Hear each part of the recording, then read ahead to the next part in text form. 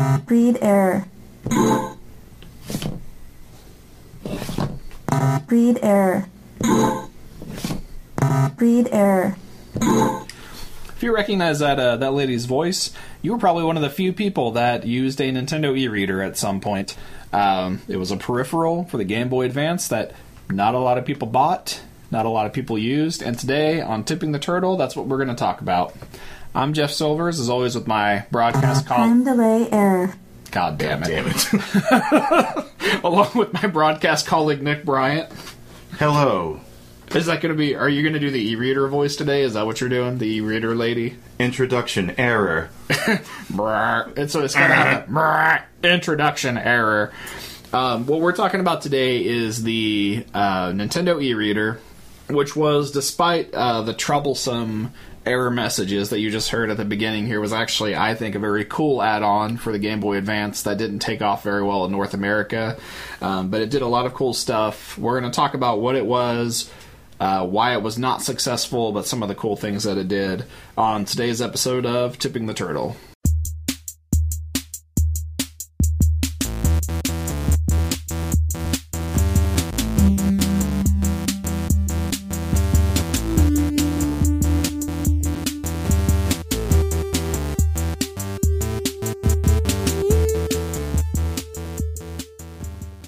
So what is the e-reader? The e-reader was an add-on peripheral for the Game Boy Advance. It launched in 2000... Oh, what the hell? Do I not have the date here? Pretty sure it was 2002. We are knocking it out of the park with the professionalism on this show already. Professionalism error. Professionalism not found.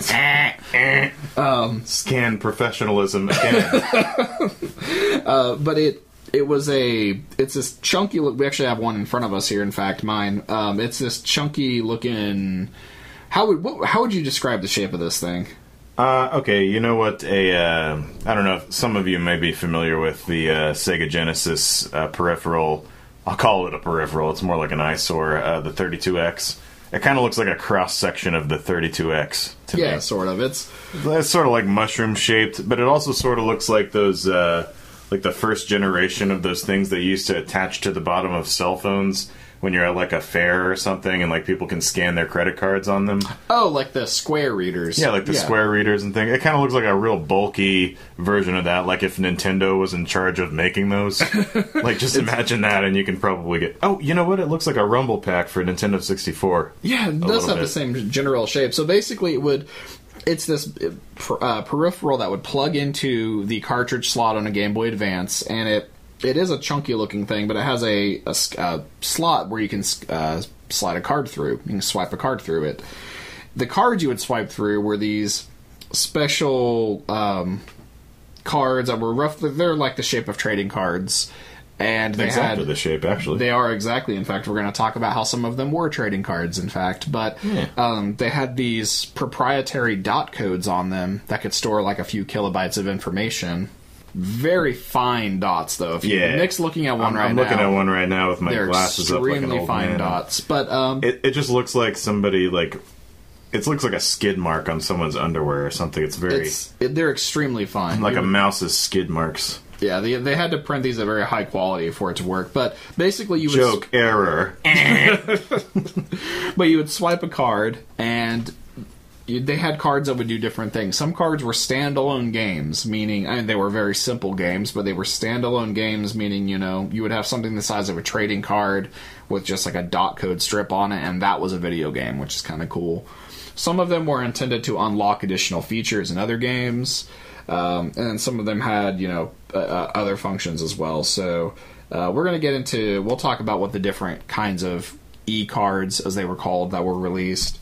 But I want to talk about a little bit of the history of the e-reader first. So the e-reader was initially introduced at E3 2001, and it was called the Pokemon...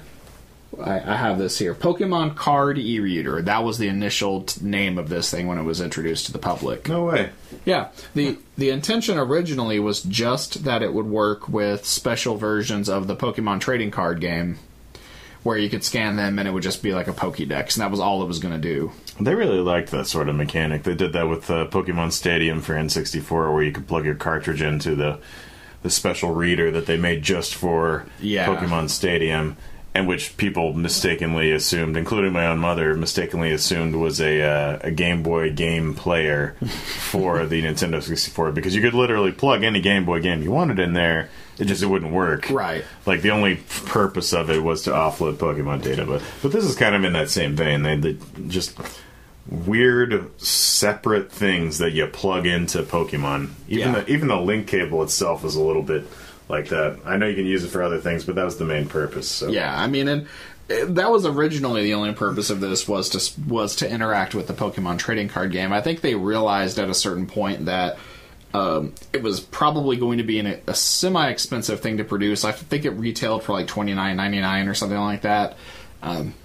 Certainly expensive enough that if it was just going to be a Pokédex, no one was going to fucking buy it. Like, if all it was you can scan your Pokemon trading card games and you can read the information about that Pokemon that you could also probably read in, like, Pokemon Sapphire or Ruby on your Game Boy Advance, that was probably not going to be an easy sell. So they expanded it and decided they were going to market it to do other things too, and they dropped the Pokemon from the name, and it was just released as the e-reader. When you start the e-reader, you get a menu and just ask, in which we have one right here. It just gives you options. Scan dot code. You heard that lady. Scan dot code. So you can either scan a code. Load application from Game Boy Advance or Nintendo GameCube. She is wordy. She says every menu option. Start application saved on e-reader. Also, this banging tune. Yeah, I was gonna say, this is actually the music. If this is coming through well on the microphone, this is actually the music from the reader menu. And for just menu music, surprisingly, like, it's got a nice beat. It's bouncing. Yeah. I mean, this would not sound this good through a normal thing. I've got it hooked up to a speaker, but yeah, like through shitty like 2001 earbuds. Like, I can just imagine how poppin' this was. Some wet ass Game Boy Advance shit. But yeah, anyway, so you joke error. But you get a menu to scan a card. There's an option for communication. We'll talk about that in a second. When you scan a card, what would happen next, depending on what kind of cards it was or they were that you were scanning? Because we talked about how there were, different kinds of cards. So, if it was something that was just like a single game that you were playing that was stored on the card, then it would be, would just load that game and you could play it. And the cool thing about those is that they would actually save to the e-reader, so you wouldn't have to rescan them every time. And the cool thing about that is that scanning these cards is kind of a fucking chore sometimes, because you heard all the errors we had when we first started this, trying to scan a card, and that was just one card we were trying to scan. It is kind of particular about how you swipe cards through this little slot. Do you know if it uses a laser or what? It's an LED light. It's an LED technology that I think was developed by a company called Olympus. And they do cameras. Yeah. I have an Olympus camera. Yeah. An old one, but yeah. Yeah, and I think they do some other technologies as well, and they developed this technology and Nintendo just licensed it from them. And the dot code, not just the LED, but the dot code technology, I think Olympus also developed.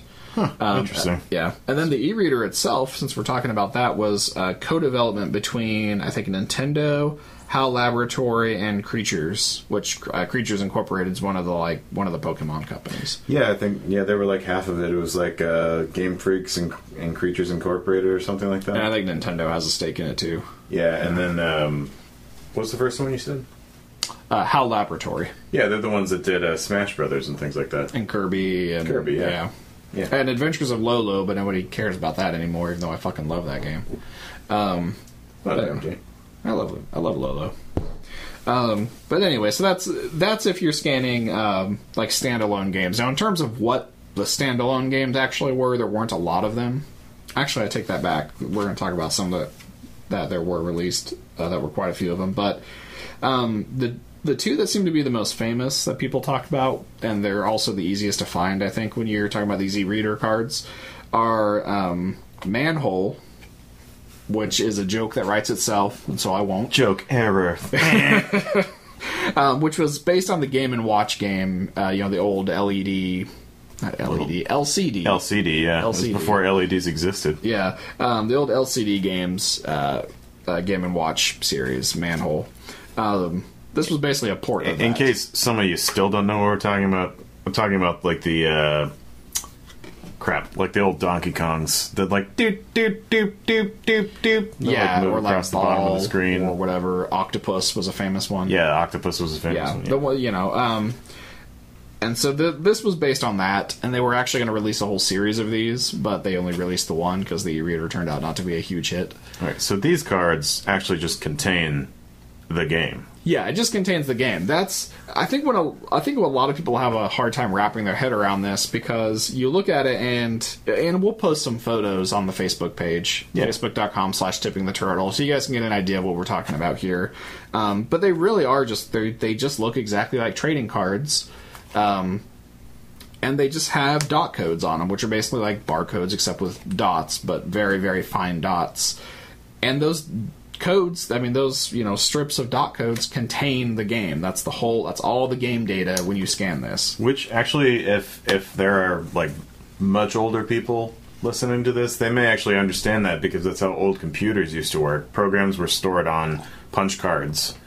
I'm not sure how old you'd have to be to remember that as like an actually used thing, but like I guarantee no one listening to this podcast is like, oh, I remember punch card computers. I remember punch cards. It's similar in my the sense calculator was the size of a garage. It's similar in the sense that you would look at it and not expect that to be data. It doesn't look like, visually, it doesn't look like this would contain a whole video game on it, but it does. We're used to USB drives and even going back to like CDs, things like that. It's all the same concept, ones and zeros when you get down to data. Right. And it's the same thing with these. These dots are extremely fine, but they're still dits and dots, Right. Spaces, not spaces. Ones, zeros. And I'm sure there's some data compression going on there too, probably, but some very advanced data compression for its time to fit on this, but basically you would scan it, and like this card, the Manhole Game and Watch Collection card, it has two different strips. So you would scan one, it would recognize, it would, after you make 5 attempts and it finally recognizes what the fuck you're trying to do, then you would flip it over and scan the other one, and then you would play this game on your Game Boy Advance, and it would save it to the e-reader, so the next time you load it up, that game's there. There was another one called Air Hockey. Technically, it's Air Hockey E. Most of these games they just put an E at the end of the name.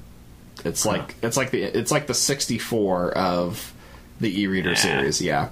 So Air Hockey E, which Nick and I played separately because it's one player only, like all these games are, was another one that was released, and this was actually given out for free at like Toys R Us and things like this. When the e-reader came out, you could literally just walk up to the counter at Toys R Us and say, hey, I want that Air Hockey e-reader card, and they would just give it to you. Did you do that? No, I didn't have this. I didn't have the e-reader when it was contemporary. Like, I didn't have it when it came out. I bought mine like 5 years ago. So no, I did not do that. But you could. And I bought mine on like eBay because I don't know if I said this, but we have the e-reader here, and I have like a whole stack of cards here that Nick and I were looking through. And I do have the Air Hockey card as well. So those were the kind of like standalone games. There weren't a lot of them. There was also one that was like a promotional Kirby thing. It's like a slide puzzle, like where you have the grid and you have to rearrange the portions of the puzzle so it's complete. Oh, I know them well. Yes. It's like the cheapest little like chintzy toy bullshit thing. I was playing with one when I was a kid, and I took all the pieces out and put them all in my mouth, and then for no reason spit them all back out, put them all back in the plastic thing, and I noticed one was missing. So my mom took me to the hospital, and we get there and they're like, oh, there's nothing in you, you're fine. They give me an x-ray, there's nothing. Get back out to the car, and I realize there's supposed to be one missing because that's how slide puzzles work. So sorry about that medical bill. All right, moving on.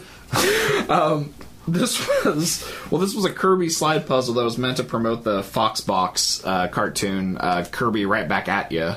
Right Back at Ya. That's the name of it. Right Back at Ya. It is what it is. Super Mario World. It is what it is. And it was, I think it was another thing you could get at like Toys R Us and a couple of like in Nintendo Power. They did a couple of these where you could get these cards in Nintendo Power, which was kind of cool. Hang on, Wario Land, Live, Laugh, Love. All right, I'm done. Wait, we're doing a series of just games with like stupid, like maxims, colloquialisms. Yeah, like Super Mario Brothers.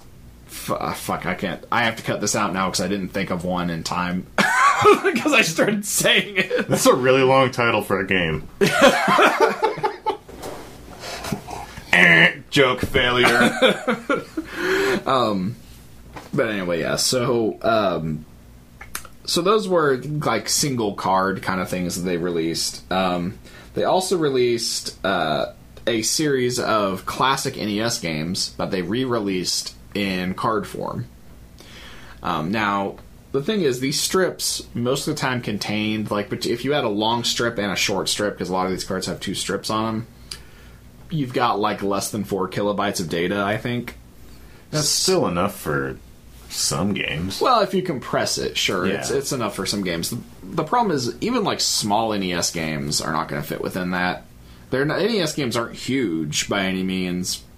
But they're not that small. They're not that small. So the way that they sold these would be in like packs of 5. There'd be 5 cards with 2 scannable strips on each card, on each side of the card, I think. So like you would have to do like 9 to 10 scans of a card. Presuming, and that's like 9 to 10 perfect scans that the e-reader recognizes. This sounds like hell. Yeah, I've seen people like try to do it and it just takes forever. Because, you get the read errors, and then you finally get one to work, and you set it aside, and you've got to do the other one, and, there are 5 fucking cards with...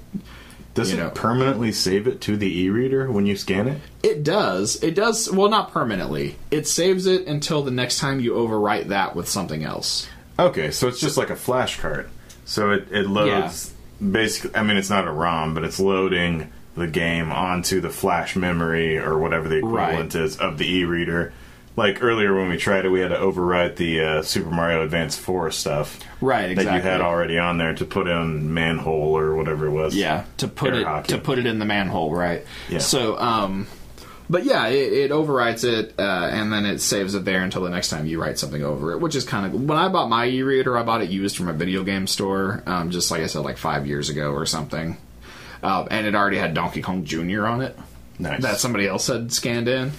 Had taken the time to scan like fucking 10 dot code strips for Donkey Kong Jr., which is not even the best Donkey Kong game out of that trilogy. What we should have done before the episode is calculated how many e-reader cards it would be to load like Fallout 4. Somebody did the math. I don't remember what it came out to, but somebody did the math on like how many cards you would need if you were going to run like the GBA port of Doom. And it's some absurd amount. So Nintendo Power did the math on how many cards you would need to store like a GameCube game, and it's like in the tens of thousands. Oh my god! Yeah, that should actually be the replacement for prison sentences in the U.S. It's just having to load something like a GameCube game like via e-reader, and then finally after like 12 years when they finally get the scans to work and it loads on there, that's the end of your sentence, and you're just so abysmally bored by having to do this day in and day out every day that you just no longer want to commit crimes. Or live. You just want to go home and do something besides scan e-reader cards. You're like, oh, finally. I scanned a Madden 2002 for GameCube. So glad got that done. You wake up in the middle of the night sometimes and go, error! Scan error. It's like your sleep paralysis demon is a Game Boy e-reader just standing over you. Just like sitting on your chest, and you're like, oh! But yeah, they released like... I shouldn't have taken that pot and ended up in jail. I shouldn't have smoked drugs. But they released 13 NES games on the... used an e-reader card to do the lines of coke before he went to jail. And that's... you had like one of those funny judges. Like, oh, I'll give you an ironic sentence. And I don't think they have funny judges. No, I mean, You like, got one of them funny judges. I meant like the judge, you know, the fucking. Life plus 15 years. Honk, honk. I didn't mean a fucking clown. I mean, like, you know, the judges, they're like, oh, you're sentenced to wear a sign on a street corner saying you stole stuff or whatever. They give you fucking goofy. Like ancient, like Middle Eastern judges or something, like in No, Aladdin. this is a thing. I'll cut your hand off. Have you never heard of this? This is like a thing. They're like judges that are famous for giving sentences to people that are like weird and, you know. Are they immediately like removed from their office because that's probably not the law? No, they're always like controversial but beloved in their community. It's stupid. Oh, like Sheriff Joe Arpaio or whatever. Yeah, Actually, you know what? fuck I that don't. guy. You know what? Never mind. I'm not even going to mention that guy because I don't want to end up in his jail where you have to sit in a 120-degree tent. Although technically, we shouldn't be including him because I said no clowns. Boom! Woo! I'm out of here. Anyway. Fucking Judge Joe Arpaio shows up with like a gun in one hand and a fucking e-reader in the other. Like, I know what you did.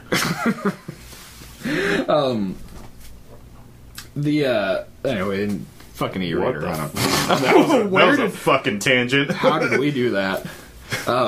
Continuity error. It's pronounced continuity. I know. Why did I say continuity? The like when a lot of people talk, like we were talking about how ridiculous it is to have to scan that many fucking cards for like an NES game. And to be clear, these are mostly like early NES games, the really simple ones. So these aren't like Zelda or even Super Mario Brothers. These are like it's still good games, but they're like Urban Champion, Donkey Kong Jr., Excite Bike was one of them. So the really early games that, you know, would be able to fit on... Because if you tried to put, like, fucking Super Mario Brothers 3 or Kirby's Adventure on these e-reader cards, it would have been, like, 20 cards or more. I mean, it would have been a huge fucking stack of cards. Yeah. So... I'm talking 20 to 40 scans or something like that. Yeah. Just a lot. Yeah, so it's usually... They were mostly the earlier, simpler games. And that sounds like, okay, well, why would you bother doing that? You know, like, that kind of seems like That's a sort of my fucking question with this whole thing. Well, keep in mind that at the time this came out in 2001, this predates the Virtual Console, predates certainly the Nintendo Switch Online service. It even predates the classic NES series of GBA cartridge games that were released for the Game Boy Advance. Which means, this may be a better example, it predates the Wii, right? It predates the Wii. Yeah. My point is, they hadn't really started re-releasing NES games the way that they do now. Like, you can play NES games easily on every Nintendo console released since and including the Wii. Technically, this was the unknown golden era of collecting retro video games when this came out. It really was, actually, yeah. This is a time when either one of us could have gone into our local game shops and just bought Super Mario World for like $5. I think I talked about how I used to see like Super Mario Brothers literally for a dime, and I'm not some old man where, you know, I could get a candy stick for a nickel. Yeah, like you can still get it for a nickel, you old fuck. But it was literally just video game stores had so many copies of that game they just wanted to fucking get rid of them, and no one would buy it, so they was selling it for like 10 cents. Yeah, and contrary to that, people like me that sold their Mega Man complete in box for Super Nintendo were like, oh, this has no value. I'd rather get King Kong on PlayStation 2. Peter Jackson's King Kong. Much more replayability. Do you still have Peter Jackson's King Kong on PS2? do not. Did you trade it in for something even worse? I did. What could you have done? You traded it in Mega Man. What would be like the equivalent of, I mean, keeping the same like level of going from good to mediocre, trading in Mega Man X 1 through 3 complete in box for Peter Jackson's King Kong, and then trading in Peter Jackson's King Kong for something that's equally as low value. Yeah, that would keep where like the trajectory of value stays a straight uncurved line. What would you have to trade it for? The used coffee grounds at Starbucks. Someone's ass hair, like yes. a used like bib cloth. Half of an e-reader card, and not the half that has the dot code on it. Oh God. Yep. Or Perfect. like an e-reader card. It in. An e-reader card where somebody has sharpied over the dot code. You did it. Yeah. Bringing us back to what we've been... Man, we are having a hard time staying on topic. I don't know if anyone cares. Because, you know, our listeners don't exist. But... Are you out there? Are you listening to Anyone us? hear me? Please. Anyway. Although, did you see that Olivia, one of our regular listeners, finally broke and was like, I can't believe you've never seen The Princess Bride. I saw that. Yeah, I was like, look, you're gonna have to fucking pace yourself. You know what? Way to go, Olivia. Thank you. Thank you so much. No, we don't need this. So anyway, my point being, this was one of the earliest ways you could replay NES games, was through those packs, and they were semi-successful. Obviously, you know, shortly after this, they re-released these NES games on cartridge form, and those allowed you to like save your game and, you know, if the game supported that already anyway, and even stuff like Excite Bike, you could save your tracks, your created race tracks, which you couldn't even do in the original NES version. Oh, hell yeah. So okay, they became very redundant. And they were a pain in the ass to use, but it was still the first way you could really replay NES games on a new so not bad. They by the way, one reason they did that, they re-released NES games on this. I don't know which one is the cause and which one is the effect, but the e-reader has like a built-in NES emulator. Oh, does it? Yeah, so it accepts, because it actually accepts 3 different types of data that can be loaded from an e-card. NES ROMs, Game Boy Advance data, which surprisingly is almost never used, and then direct like ARM processor data. I'm not even sure entirely what that means. I just read that it can accept that, which is like what most of the standalone games use. So yeah, they released like full games for the e-reader that you could play. And, you know, I do think it's cool that it's basically a trading card and it's a video game. Like, that is this, you know, little piece of card stock is a video game as much as, like, an NES cartridge or, like, a CD-ROM is a video game. This little piece of paper is a video game itself, which is kind of neat. Yeah. All the problems and weirdness aside, just having a game on a piece of cardboard is pretty cool. I do want to say, like, as much as we talked and we've made so many jokes about the e-reader voice and things, you know, I think this is a neat fucking technology so much. It's definitely a technology that, when it existed, was like the only time it could have existed. Yeah. But it's a really cool idea, I think. And the execution's probably about as good as it could have been for what it is. Because, I mean, again, it's reading like thousands of tiny dots and then taking that and turning it into binary data that is a fucking video game. They printed a video game on a card. Yeah. If it takes like 3 scans, what do you fucking want? That tickles a little part of me. Whenever I was a very young kid, I used to take index cards in class, and I'd fold them in half, and I would draw little Game Boy buttons on them and stuff. And I would like draw little things. One of them I remember pretty distinctly was called Killer, and it was like a crocodile dog rhino monster that I made. And then I liked it so much that I made a bunch of sequels, and I went up to like Killer 15 or something. Oh, Jesus. And I would like cut out little pieces of them and make joysticks and stuff sometimes. It's pretty cool. So that kind of like tickles that little part of me that had like a stack of dumb index card games, you know. But yeah, I mean, it is a cool technology. Standalone games that you could just scan and then play right on your Game Boy were not even really the main thing that this was used for. I would say probably the most famous use for the e-reader was providing additional content for games, specifically other Game Boy Advance games. DLC. Yeah, it was cardboard DLC. DLC, it's downloadable cardboard. Whoa! Yeah. Woo! I don't have anything to make sound effects, so I'm just rubbing my fan. You hear that? No, they don't. That's way too far away. There's no way that's being picked up. Also, right. what sound effect were you trying to make by rubbing? You know, your like fan? one of those ratchet things. You could have just done that. There you go.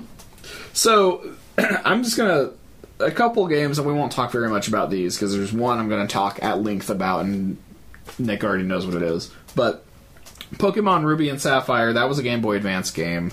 Oh, you know what? Fuck. Let's back up for a second. Okay. Because I do want to talk about the fucking convoluted mess that is trying to use this for additional game content.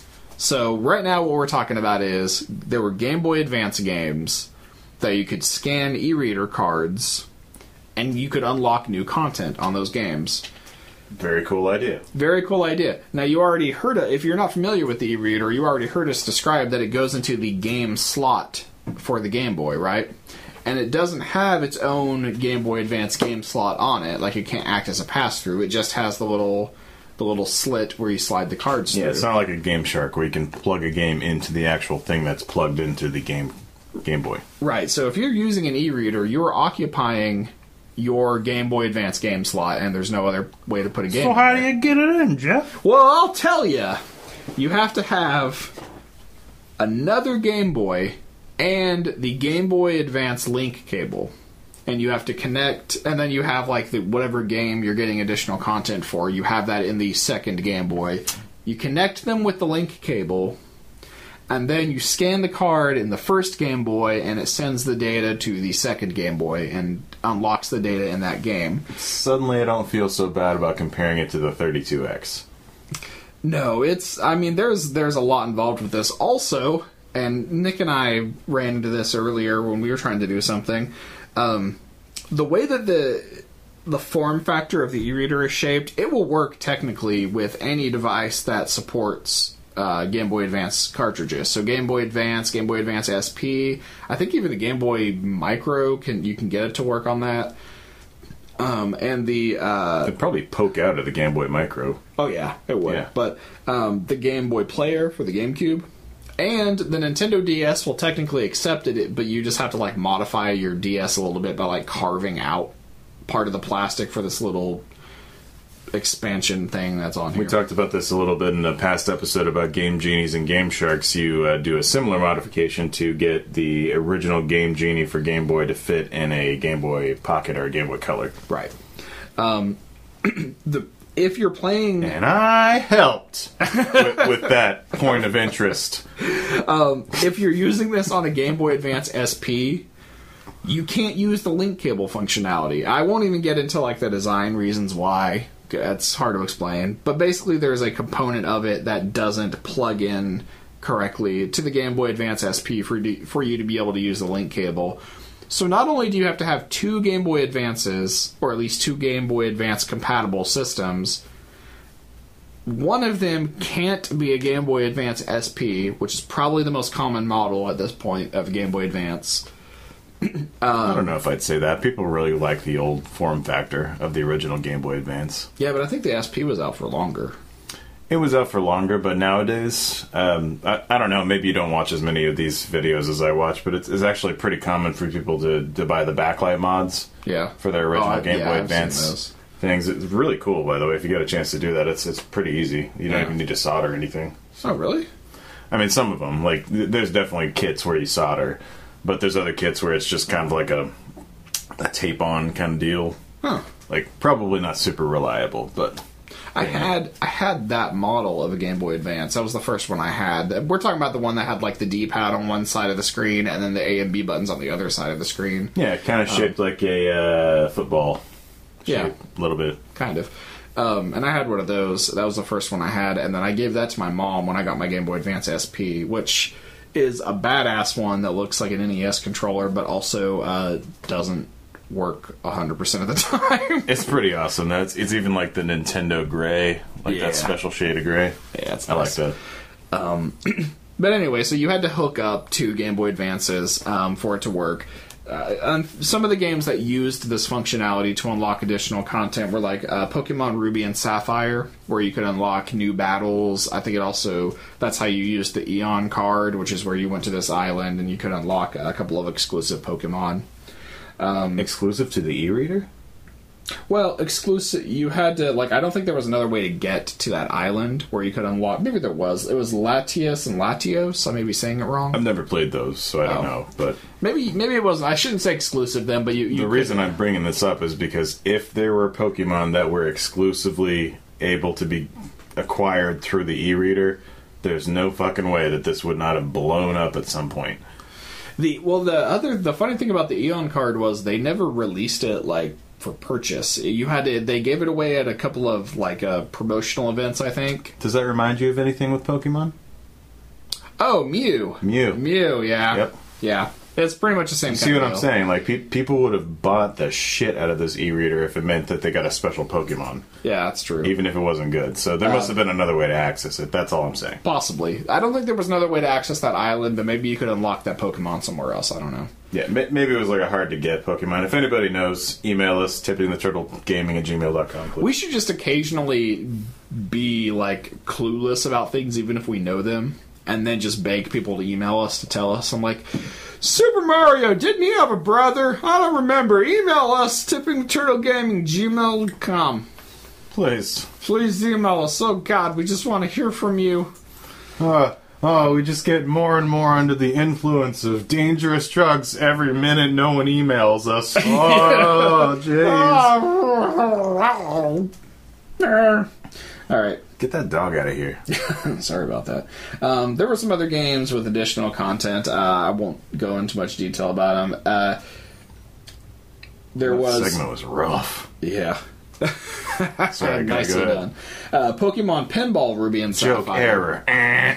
Pokemon balls. Wow. Pokemon. You know what? Continue. Please repeat what you just said. When I smoke, I only smoke Pokemon cigarettes.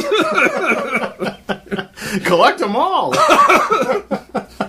Gotta catch cancer, Pokemon. Gotta smoke all 838. Pokemon Pinball Ruby and Sapphire, which is actually one game. Yeah. Weird that they called it both things. Yeah, sort of. All right. That had some additional e-reader content. There were, let's see, F-Zero GP Legend had e-reader content only in Japan. Rockman 03 had e-reader content only in Japan. And Rockman.exe had e-reader content only in Japan. But Mario vs. Donkey Kong had e-reader content, hold on to your fucking hats, only in Japan. Because for some reason, all of these games came out in the United States that I just mentioned. But for some fucking reason, the e-reader content was locked out or blocked because the e-reader was not popular here, so they just didn't fucking bother. You know, Japan tends to really dig those random peripherals. They really do. You know what I'm saying? They always have all these weird peripherals. There's tons of peripherals out there that were never even released in the United States because nobody gave a shit about them. The Famicom Disk System. Yeah, the Famicom Disk System. Nobody's ever even fucking heard of that over here. Yeah. I mean, now, sure, some nerds know about it, but, back when it was, popular, everybody in Japan's oh, of course, I've got Famicom Disk Systems. There was a 2 or 3 year period where Nintendo didn't release Famicom cartridges. All of their Famicom games were on the disk system for 2 or 3 years. Yeah. We never even fucking got it. That's like the PlayStation 1 switching to flash drives and nobody knowing about it. Yeah, PS1 had flash drives for 2 years in Japan. It would be like that. That didn't actually happen. No, that didn't even happen. But okay, so those were some of the games that actually never happened in any game system. Yeah. Never mind.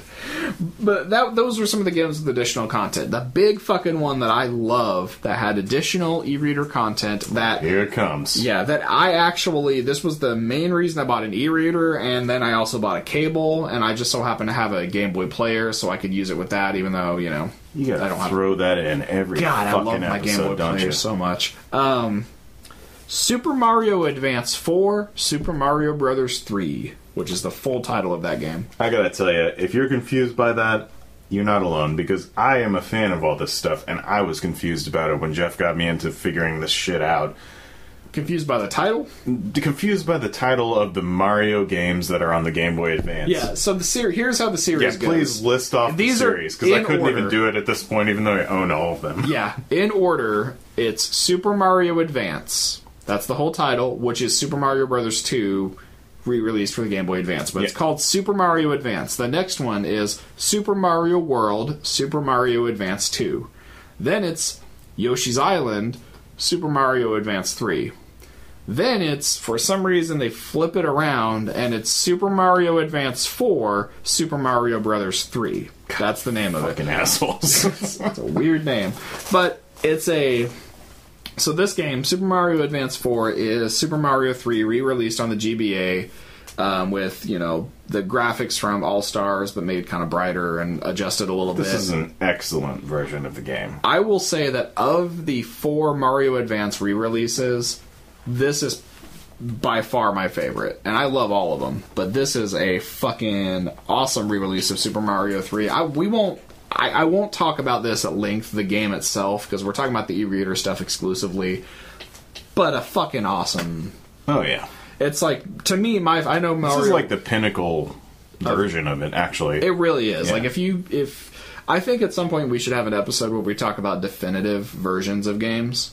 That's a good idea. Yeah. I really like the Super Mario All-Stars version of this, but when I played the one for Game Boy Advance, I was like, I am gonna murder Jeff and take his Game Boy player because I really want to play this on a TV. Yeah, because it's amazing. It is. The e-reader content there were actually a few different types of e-reader cards they released for this. They released them in packs where like you would buy it and you would get like 5 cards or something, I think. Plus the game itself came with a card.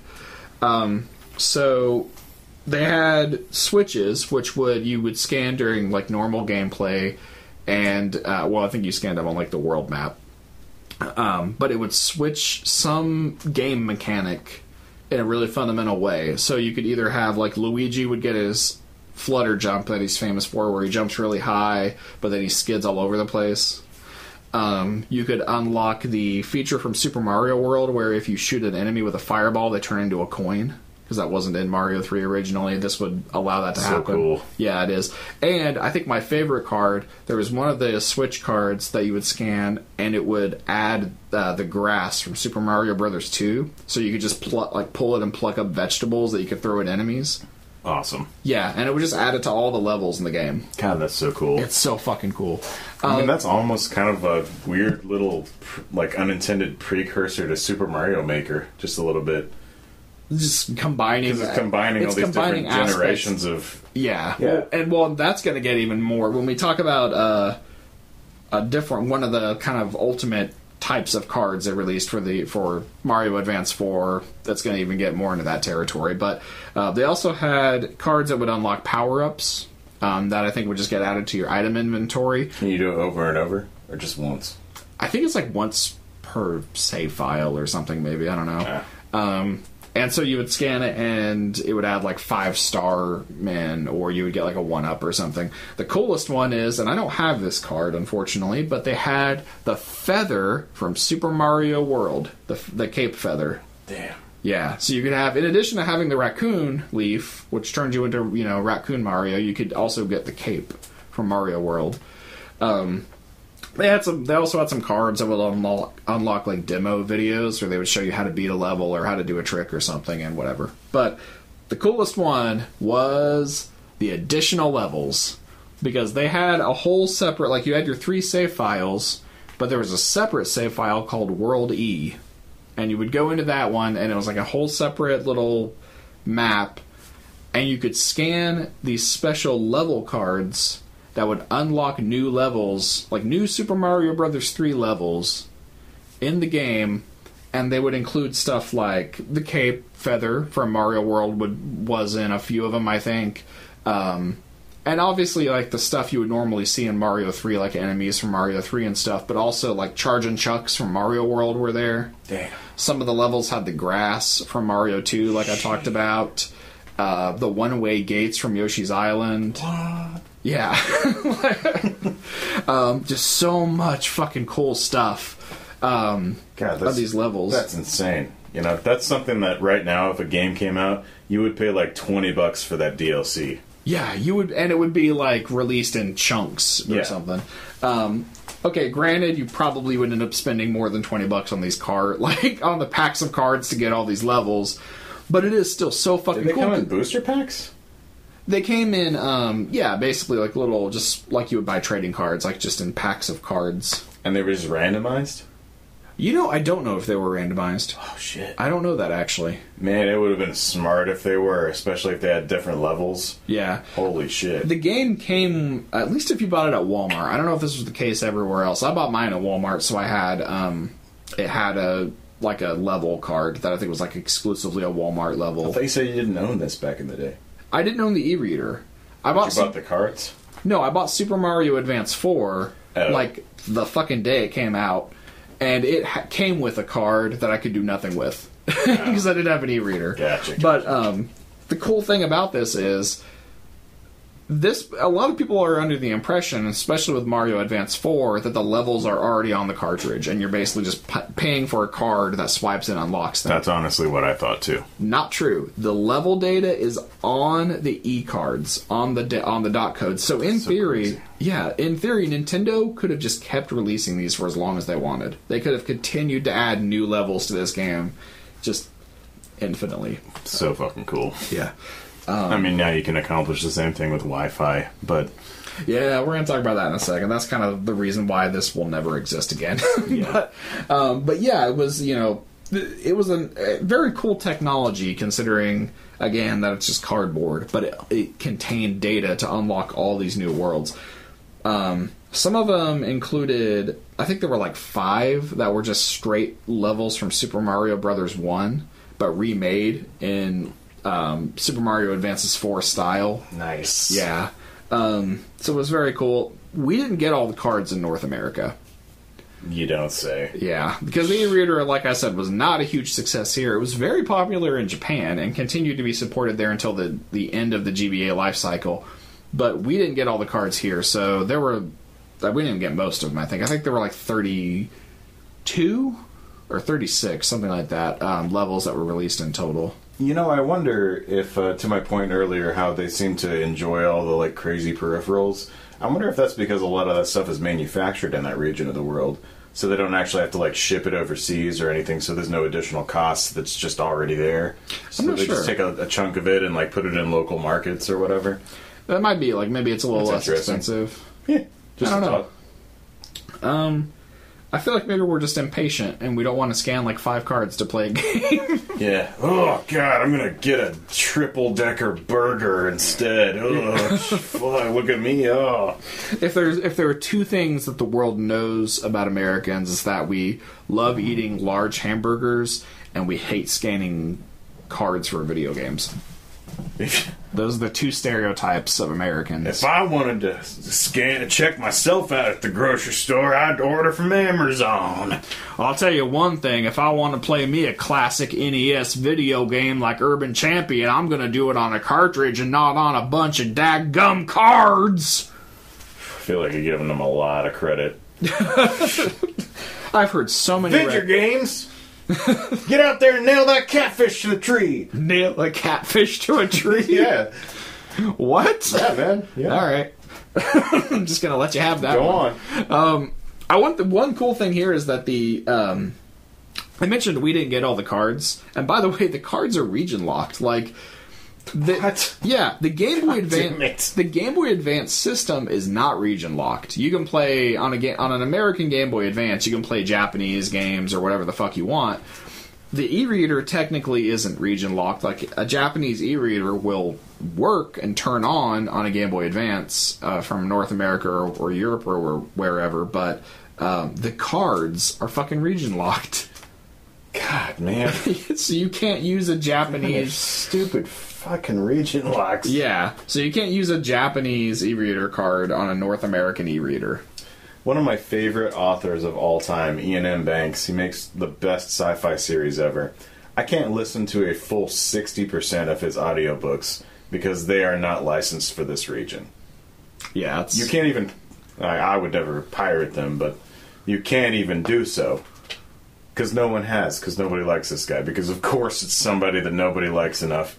Just go on. Go to the next point. You could just move to a country It's where Scotland, man. Yeah, let's move to Scotland. Yeah, So sure. you I'll can- just, like, move there temporarily to listen to the fucking books and then move back. And I'll have to fly there every Thursday night that we record.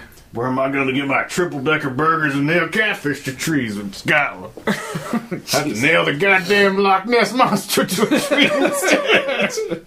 Come here, Nessie! Woo! Do you think there's some idiot out there that just thinks that Loch Ness monsters are just like a common thing in Scotland? Like, I don't want to go there and get messed up by some Loch Ness monster. Yes. 100%. I know those people They exist. just show up with like a rifle. They're like, I'm gonna go Loch Ness monster hunting. We're gonna find me a Loch Ness monster, and someone's like, Loch Ness. It's in Loch Ness, but also no, it's not. Somebody get this man a map to the gift shop.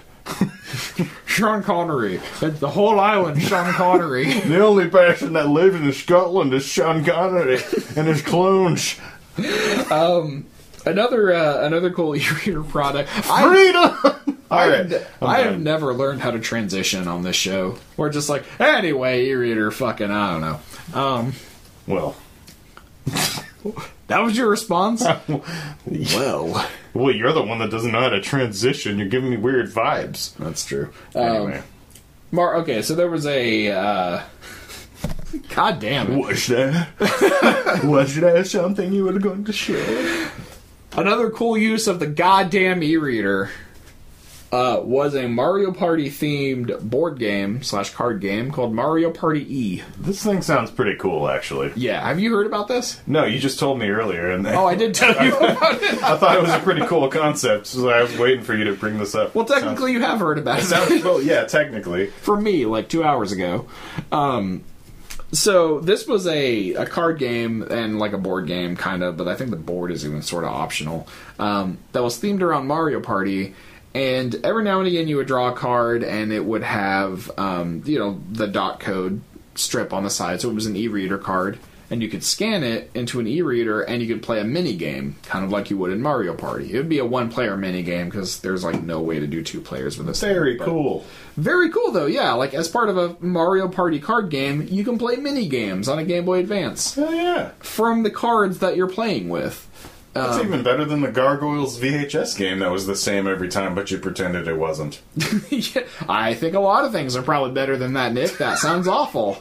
Never heard of it, but yeah, sure. Some of you have. Come on. Yeah, someone out there. TippingTurtleGaming@gmail.com. Yeah, email us all Technically, your... they were Gargoyles games, so this counts. Email us all of your fond memories of the Gargoyles VHS game. But yeah, they were... it was a card game, and the cards were optional. Like the e-reader portion was optional, so if you didn't have an e-reader, you could do something else instead. I think it was always like chance-based stuff. But the e-reader games are kind of fun. I've played a few of them. There's like one where you're Mario sitting in a boat, and you have to catch like a certain type of fish. Like there are 3 different kinds of fish swimming underneath your boat, and you have to release your line at just the right time for it to go down and grab the right kind of fish that Peach has told you to catch, because Peach apparently is super fucking picky. And she's like, I want an orange fish. And you're like, well, there's like a bunch of different kinds of fish. And she's like, I want a goddamn orange fish! So you have to catch the orange fish. What a Loch Ness monster. Yeah, there's a Loch Ness monster that comes by and you grab it by the neck and pull it up. So that was kind of cool. And I think the thing I like about that is it was... I think a good look into if this had become more popular, the different ways it could have been implemented. Because this is where you start getting into like a real world physical game, but it has like video game components to it, and that's cool, I think. Oh, yeah. I mean, they could have gone to like RFID technology, like near field communication, Bluetooth, Wi-Fi, all these things. Like, Yeah. They could still do something cool like this, but I mean, everything's interconnected now, so you don't really need to. I mean, Yeah. we can play mobile games from anywhere in the world together, so. Yeah, I mean, if somebody tried to, pose to Nintendo like, hey, let's make a board game that has, some kind of connectivity with a Switch, they'd be like, why wouldn't we just make it a game on the Switch? Like, I don't think Nintendo would go... I don't know, maybe Nintendo still would go for something like this, actually, because they fucking love this shit. Is this a Loch Ness Monster in, like, a trench coat? I don't know why. What? I'm imagining, like, a Loch Ness Monster in a trench coat proposing this idea to Nintendo. Okay. Well, the Loch Ness Monster would be behind on the technology, right? Because of the fact that... Look, this thought occurred to my brain, and it was so funny I had to say it out loud. He's like barely concealing its identity as the Loch Ness Monster. Is this like when somebody has a horrible nightmare and they have to immediately tell somebody about it? Yes. Like, my life is a waking nightmare, yes. Joke error. You know, I think we've been doing that wrong, because I'm pretty sure the beep happens first. I know it does. I'm purposely doing it out of sorts so that it bothers you. Sorry. Which is... I was waiting to see how many times it would Wait a take. minute, that's a meta joke error. Meta... No, sorry. Meta joke error. Oh, there you go. Bookended it. You did both. The last application of this that we'll talk about, of the e-reader, was in the Pokemon trading card game. So there was a period of time... This, to me, is the coolest. I thought you might... This is neck and neck with the Mario Advance 4 stuff for me. But they released for a few years, I think, the Pokemon trading card game went through what was called the E-card series. And so, just like it sounds, this is where, you would buy Pokemon... I'm picking one up like you can fucking see it. You would buy... It looks exactly like all Pokemon cards have ever looked from any series. The back has the exact same thing. The front has the same kind of style. I'm assuming there's a special... I actually know a lot about these and grading them and stuff. Looks like they changed them up a little bit since the original ones to make these look like special or something. But like the little code strip is down at the bottom, the dot matrix strip.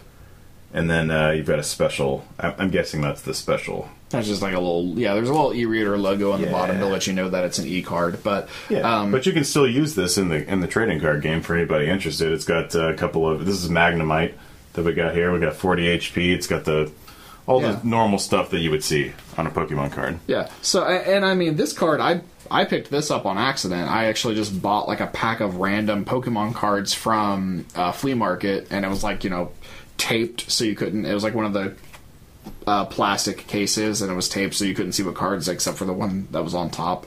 Nice. And then this just happened to be in there, and at the time I just looked at it, I was like, oh, it's got like some kind of e-reader functionality. I have no idea what that is, and owning an e-reader still didn't bother to like check it out until literally earlier today to see what it was.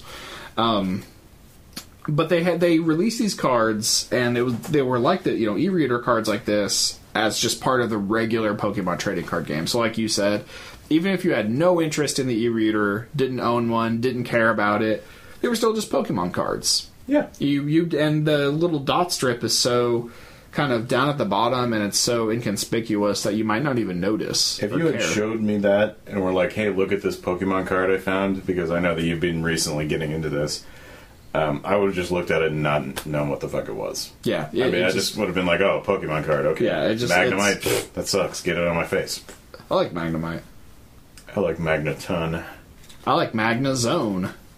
Is that a Pokemon? Yeah, it's what Magneton evolves Back into. in my day, we played Red and Blue. And we liked it. And them candy sticks was a nickel. Anyway. And I could buy Super Mario Brothers for a dime. So they released these e-reader cards. Most of them, if you scanned the strip, it would just give you like Pokédex data, which was the original intent, if you remember, of the e-reader in the first place. Yeah. Was to just be basically a virtual Pokédex. So most of them, if they do that, like this one we scanned earlier, and it just shows you, or I scanned, I don't think I showed you, because I don't fucking care, but I scanned Thanks for caring. Yeah. I scanned it earlier, and it just has a Pokédex entry for Magnemite. I don't know which game it comes from. I know it's the exact same entry that he has on Pokemon Go. That's all I know. I recognize the text. I don't think they actually changed the Pokédex entries for any of the Pokemon throughout the entire series. They've always just been one. Oh, really? Yeah, I'm pretty sure. Oh, wow. I could be wrong about that. Please correct me. Tippingtheturtlegaming@gmail.com. Again, we're just going to get shit wrong on purpose now. I'm pretty sure if you get all the Pokemon, you get a golden Loch Ness Monster trophy. Jim the Turtle Game, gmail.com. Yeah, Let us know if we're wrong about that. But what was cool is some of the cards had some different functionality. There were, for instance, certain cards that if you scan them together, and it would range from like 2 specific cards to I think some of them need as many as 7. But there would be certain cards that if you scanned them together, they would unlock mini games that you could play. And I was telling Nick about some of these earlier. Cool. Yeah, like there's one called Fire Hoops. I think you scan a Rapidash card and an Ho-Oh. You mean Ho-Oh? Ho-Oh. I always want to say Oh-Ho because Ho-Oh sounds fucking weird to me. Yeah, so I don't actually know any of these. I don't know any Pokemon beyond Red and Blue. But I know Ho-Oh for some reason because I specifically got corrected. Because I believe I said it the exact same way that you're saying it, Oh-Ho. Uh-huh. And then my sister was like, no, it's Ho-Oh. And I was like, no, it's not. That's stupid. That sounds stupid. Yeah, but it is. It's Ho-Oh. Ho-Oh. That's like the one that looks like a rooster that's on fire or something. Correct? It's not on fire, but it's like a big It's like a fucking red bird, and orange bird looking. Yeah. Looks like one of the racist crows from Dumbo, but it's red. Also, maybe it is on fire. I don't remember now. But anyway, Yeah, who the fuck knows? Yeah, it doesn't matter. You scan those 2 cards, and you get a game called Fire Hoops, which is you're a Rapidash, and you jump through hoops, and it's kind of fun. And there were several others. Which you wouldn't be able to play unless you had these cards, right? Unless you had those 2 specific cards, yeah. Because the data for them was stored on, like, the long strips, and you needed both cards. And then there was another one... Pokemon is the master of making you collect shit. They really are. Holy shit. If you had the Machop, Machoke, and Machamp cards, which came with e-reader, by the way. I don't even think I mentioned this in my outline that I have in front of me here. Huh. But Machoke, Machop, and Machamp all were included with the e-reader along with the Manhole game. No shit. Yeah. Nice. So if you scanned all 3 of those cards, you played a game called Machop at Work, where you played as Machop, and there were boulders that would come flying at you, and you just had to break them. And depending on how well you did, you might evolve into Machoke or to Machamp. Wow. Yeah. Which, by the way, Machamp, I'm going to go ahead and Goro. say right now. Goro. Also, I think my favorite Pokemon. Because he looks like Goro, and he's like a wrestler dude. Kind of. I mean, he has the belt that's clearly a championship wrestling belt. Now, here's the question, though. Uh-huh. Is that part of his natural evolution, or as soon as they evolve, do the trainers just slap the wrestling belt on him? You know, okay, I'll see your question about Machoke and Machamp's evolution and raise you a question about what the fuck's up with Slowbro. He has like a shelter on his tail, right? Yeah. Okay, how does that just appear when he evolves? Like it just a fucking another species of animal Easy. appears off of his tail? I know you've at least seen one new Marvel movie that has Thor in it. Yes. Okay.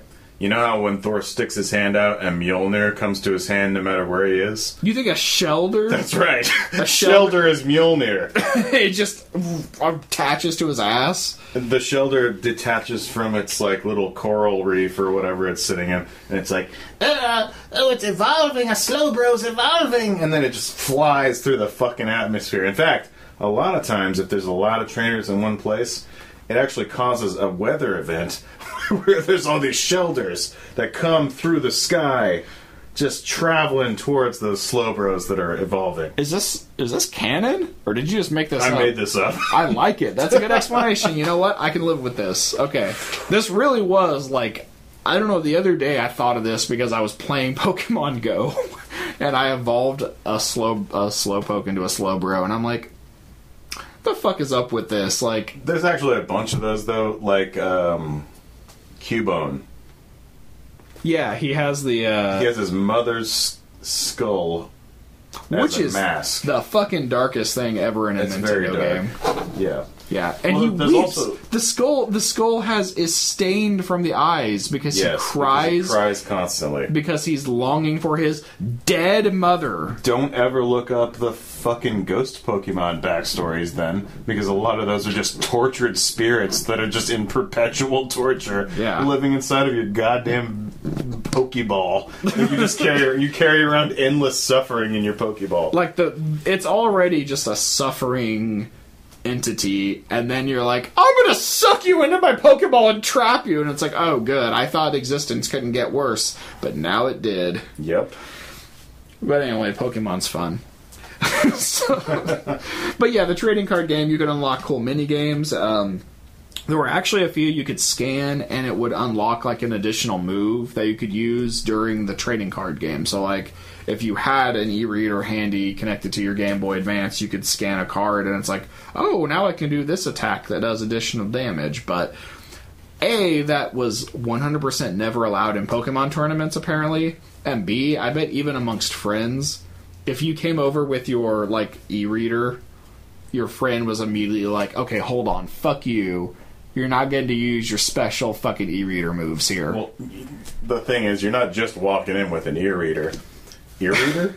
E-reader. You're not walking in with your e-reader. Nail a catfish to a tree. You're walking in with an e-reader that's attached to a separate Game Boy Advance with a link cable that goes into your Game Boy, right? Well, in this case, for these cards, you don't have to have it connected to like a Pokemon game. It's just the e-reader and the Game Boy Advance. Yeah, but if you're fighting your friends, though. No, this is playing the Pokemon trading card game. Oh, this is like in that trading card game. This is you're having a fuck trading. That. Nobody's gonna fucking let you. Exactly. Do that. No one's gonna be like, oh sure, you can use your move that requires a thing your mom bought you for fucking $30 and I didn't get. Yeah. Yeah. I'm sure nobody in trading card games ever spends a lot of money on the most elite shit. I'm talking about between your like just fucking buddies though. Yeah. I'm sure there was some asshole that always brought their e-reader, and someone's like, "Come on, man, that's not fair." You know, there's I don't want to talk forever about this, but like one super quick thing. I was into trading card games pretty heavily, Pokemon, Magic the Gathering, things like that.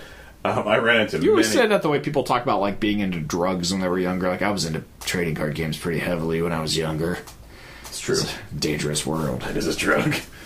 No, but like, even if you did somehow acquire a really rare or like powerful card or something, a lot of times as soon as you walked in the room with it, your friends would be like, we're not allowing like super rare cards. Really? So like you could have this fucking awesome card that you just happen to acquire in a booster pack, or like you traded somebody, you like spent a lot of time finding it or something, and then you walk in there and like, oh yeah, well we're cutting it off at this certain level, and you're like, oh, this thing that I have that's cool, it's like useless.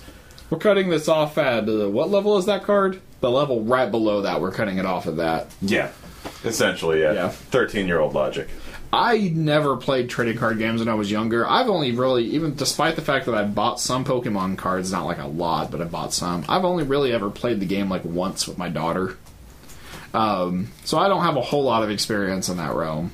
So I'm sorry that you had such a hard time growing up and that was the worst part of your childhood. Yeah, definitely the worst part. Cut to me watching catfish being nailed to a tree. I just didn't have a good joke to segue out of that, so that was what I went with. You and your transition anxiety. I know, man. I cannot fucking move from one topic to another. So the e-reader had some cool functionality. Yeah. Obviously, we talked about. I mean, again, we've joked about some of the negatives, and there were definitely some negatives, and that's probably why this was discontinued, and not too terribly long after it was introduced in the United States. I think it was discontinued in like 2004. Continued to be supported in Japan for a while. Never released in Europe at all. Europe didn't even get it. I think it was still a really cool technology. I will say one neat kind of postscript to all of this is that Super Mario Advance 4 was eventually, I think in like 2016, re-released for the Virtual Console on a Wii U. And it included all of the like 36 e-reader levels built into the game. Awesome. So if you had a Wait, Wii, there were 36 of them? Something like that, yeah, 36. Jesus Christ, and we didn't even get most of them. Jesus. In North America, yeah. But it had all of the e-reader levels built into the game, so you could, had them all there and you could play them. Yeah, that's like the lost levels. God damn, 36? That's a pretty game. Close to an entire game. Yeah, it's awesome. Shit, are they fun? Oh yeah, they're all really good. Oh, man. I don't think a single one of them sucks. You got me sold on that shit. Yeah. Wow. There's a legend that you can find the ROM somewhere online, and that legend is true. Because I did. But, anyway. I'll make sure you acquire that through legal means later. I don't know what you're talking about. But anyway, so they, the e-reader levels, I mean, clearly that was like enough of a draw, because that even made news. Like, video game news sites were like, hey, this has got released, holy shit. So, I mean, obviously people remembered at least the hype around that enough that when they re-released Mario Advance 4, 15 years later or whatever it was, that was still a draw for people.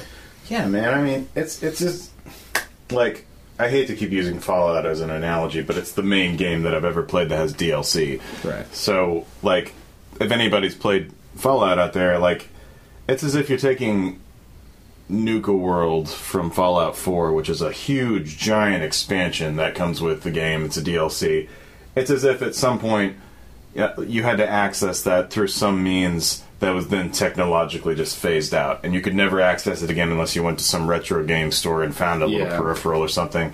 This is a horrible example. I'm just saying, like, you're missing, like, this huge, awesome portion of the game if you don't have this random-ass fucking little slidey card business, That was another working title for the e-reader, was Slidey Card Business. Slidey card business. But yeah, and it's, so it's very cool that it was re-released that way. Also, like, people in Mario Maker, so the first Super Mario Maker, I don't know, they've probably also done in 2, like, remade all the levels to Before that was released? I don't remember if it was before or not, but to varying degrees of fidelity to the original game, because you're working in Mario Maker, so there's, like, only so much you can do.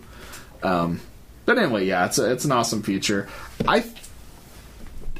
The way I feel about this, I'm going to go off and describe another technology for just a second, but I promise I'm coming back to this, and I have a point. All right. Video game kiosks, where you could bring, like, a cartridge or a disc or something for a video game console and have it programmed with the game you wanted, was actually a thing in Japan for a while. The Famicom Disk System had it, where you could bring a disc to a kiosk and write the game you wanted. Like, you could choose, I want to play baseball, and it would write baseball to it. They also did the same thing in Japan with, I think, the Super Nintendo and the Game Boy, where you could, through the Nintendo Power Service there, and it would write the games to the actual game medium. You could just take it home, plop it in your Super Famicom, and play. Plop it in. That's... you just... Have you tried blowing the flaps? Yeah, sure. All clean. But no, you could... And then, like, a flesh thing comes up and grabs the cartridge. Like, tendrils come up, like... The Super Famicronenberg. Alright, go ahead. The Super Cthulhu. But you could take physical medium... And you could take a physical medium and take it somewhere and write a game to it and bring it back home. They even tried this in North America with the Atari 2600 of all things. What the fuck? Yeah, way predating the Famicom Disk System. Shit. Like in, I think, like Oklahoma City and Tulsa or something, like a very limited market, they tried this and it didn't really catch on. In Oklahoma City and Tulsa? Like a weird Nothing market. catches on there. Yeah. But, maybe sunburn. Nailing catfish to trees. Nailing catfish to trees. But they, my point in bringing that up is, to me, that is an awesome technology. As somebody who likes physical medium for a video game, physical media, I should say, is the plural. I think that's an awesome idea, and it's an idea that absolutely can never happen again. Well, nope. Never fucking happen. And it's a shame that it didn't catch on in North America, because that means, like, we missed the window when that was a possible thing for us. Yeah. That's the way I feel about the e-reader. It didn't catch on in North America. For all of its problems, it's a very cool technology, I feel like. It's just a neat kind of thing. Yeah, it's really interesting. I mean, come on. You're taking a piece of cardboard. You're taking a and trading you're card, sliding it through the, like a credit card reader looking thing. And it's giving you this exclusive shit, especially the levels. Yeah. In Super Mario Advance 4. I mean, come on. There are so many things that could have been done with this You know, they could have... Special characters in Mortal Kombat games And or you could other just fighting games. Like, and you could distribute that shit through magazines. It could be a promotional just thing. have one of those little goat glue things like slap to a magazine page and like peel it off. Yeah. Slide it up right next to the Victoria's Secret ad that has the scratch and sniff. That's gross. But, yeah. Victoria's Secret is not a perfume company? Oh, that's true. I was... Alright. I'm going to say Chanel because that is. So Okay. change my answer to Chanel. Your answer. Yes, my answer to the obvious question that was implied by what you were saying. Alright, fine. Point is... Scratch didn't get it. But it was an awesome technology that had a window during which it could have existed, and it did not take off during that window in North America, and we're never going to see it again. Because the Game Boy Advance was the last handheld console that didn't have any internet connectivity. Damn, you're right. Yeah. Technically, things came out before it that did. Right, but it was Dreamcast. the even last Sega. handheld console. What, you've never held a Dreamcast in your hands? Fuck you. The last handheld that didn't have internet connectivity, because the next generation after this, it's the DS and the PSP. Yeah. So, DLC really replaces any sort of, like, card scanning functionality that's would have had. Like, Oh, yeah, man. yeah, I mean, because the main two functions of the e-reader were adding additional content and playing small games. And internet connectivity basically replaces both of those functions. You know, you can download small games. You can download, obviously, DLC. So, yeah, I mean, it was a very cool technology, and we're never going to see anything like that again, because it is impractical. I mean, if Nintendo released something like the e-reader for, like, the Switch, people would be a little pissed off about it. Like, Wait a minute. If they released some cardboard-based thing for This the is not the Switch, same thing as I Labo. wonder if people... This is not the same thing as Labo. It's literally cardboard. They're It's selling you cardboard. cardboard We're talking boxes, motherfucker. The e-reader is not cardboard. They are selling cardboard boxes, though, and people were fucking excited about it. People were, oh, Labo, this is such a great experience. I'm like, oh, man, Nintendo. You sure know how to get us, don't you? People bought it, man. They loved it, too. People loved it. No, they love it. There's YouTube channels dedicated to Labo. Yeah. I don't fucking understand it. Okay. Okay. Maybe it's great. I've never I have used one last question on these. it. Oh, the e-reader? Can you pirate them? Easily. Oh, yeah? Okay, Because I was thinking if you just had a high-powered enough scanner, yeah, you could scan those little dotties. that's little dotties. Those little Scan dotties. those little dotty Scan guys. them little dotties there. Scan those dotty boys. Yeah, so that's also probably one of the reasons. I mean, Nintendo's- not that we would ever do that. I'm just No, saying. we would never condone piracy of any form. They're very easily pirated. If you have, I think you have to print them off at like 1,000 DPI. That's a lot of DPI. It's a lot of DPI, but there are consumer grade printers that can handle that. So if you print it off at like, I think it's 1,000 DPI, that's good enough to get the fidelity on the dot code. So, yeah, and it's also not terribly difficult to find high-resolution images of some of, especially the more popular cards. Although I couldn't find one of Manhole or when I was looking for it. Not that I needed it. God damn it! I just realized what I said. You needed to find a high-resolution picture of Manhole. Yeah, Is that maybe my problem was I went to Google and I did a you Google typed image search. high-resolution Manhole. High resolution manhole images, and I'm like, this is not what I was looking for. No, high resolution manholes with dots. Even worse. Yeah. So anyway, so I mean, I don't know. I'm sure you can find them somewhere. But the point is that it would be very easy to pirate these. In fact, if I do post pictures of any of these, I probably need to blur out the dot codes, Yeah, probably so should it's do that, technically yeah. not piracy. Yeah, we should do that. So yeah, that's probably also not something that You should just Nintendo take was- like a grainy old like an old digital camera style, like 144p photo of it. Oh yeah, like get on like my Motorola Razr. Take a You know, picture of that. Even to this day, when I hear someone say the words Motorola Razr, I think, Too expensive for me. I could never afford it. Even though it's like the most basic, stupid track phone in existence is like 1,000 times more powerful than that fucking thing now. Oh man, that was only rich people own razors. That was my first phone. Was a Motorola Razr. Wow. Yeah. Rich motherfucker. No, it was after. It was like, I mean, it was still a current model phone, but there were definitely better phones than that on the market. My very first phone. This is off topic and really stupid to close out the podcast with, but was one of those indestructible Nokias. Really? It had Snake on it. Yeah. Oh wow. I think my dad had one of those or something. I think we had something like that. Yeah. I don't think it was the precise exact model, but it looked identical to it, and it was made for track phone. So, pretty neat. I played Snake incessantly when I was supposed to be working. Yeah. I'm sorry, giant corporation I used to work for. Who was it? Just name drop him. I was 16. Who was it? Just guess. McDonald's? No. Oh. Okay. Well then what? I can't betray my former employer. Just fucking, I want to know whose money you stole. It's the statute of limitations has definitely had to expire by now. Just kidding. I didn't play games on work hours when I worked for a large grocery store chain. Let's see. Large grocery store chain. Was it IGA? Yeah. Was it IGA? No.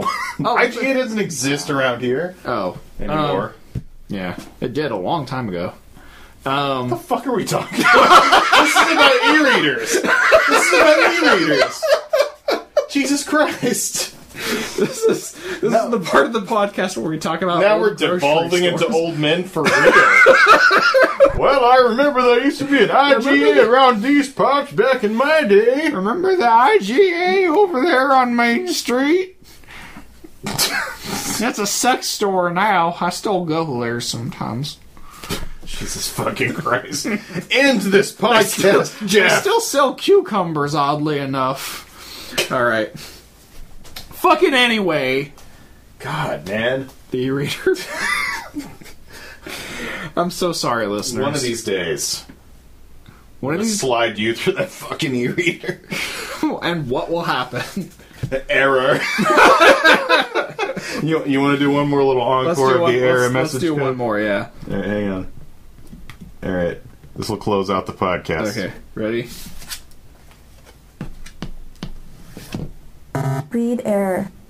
Right, let's see if we can get it to read. Okay, hold on. We're going to try this until we can get... I'm doing the manhole card. I might as well. Yeah, might as well. Since that's what you want. God damn it. Go man. ahead. That was fucked up. Okay. I mean, there's nothing wrong with that. I'm just saying. Oh, wait. I got to press A. This is riveting content. Read error. Fuck. Read error. Motherfucker. Read error. Just remember, you just spent like $20 on this piece of cardboard. Well, this one would have been I free. realize that. I'm yes. just saying, like, if you'd bought it. Read error. Actually, they like the NES game sold in packs for like $5. Okay, well, you just spent your fucking allowance Read on error.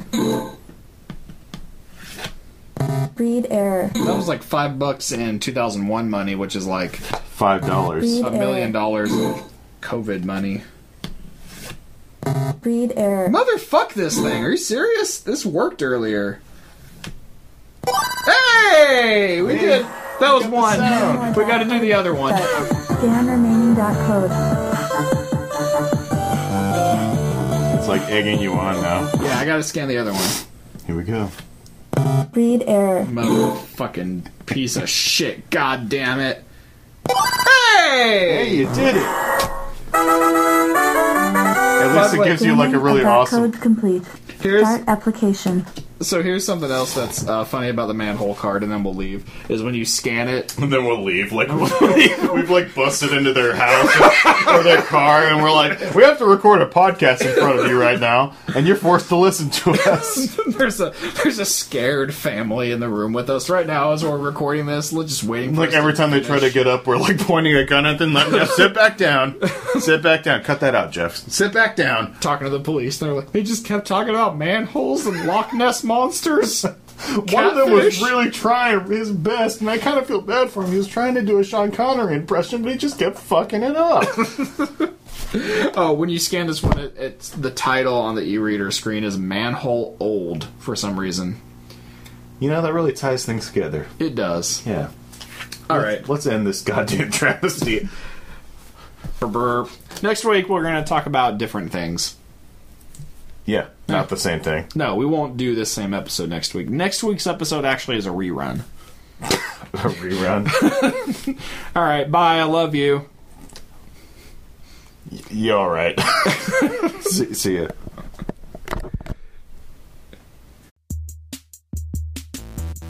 Tipping the Turtle is the only retro gaming podcast, but don't Google that. It's hosted by Jeff Silvers and Nick Bryant, with music by Nick Bryant and produced by Jeff Silvers. Follow us at facebook.com/tippingtheturtle or email us at tippingtheturtlegaming@gmail.com.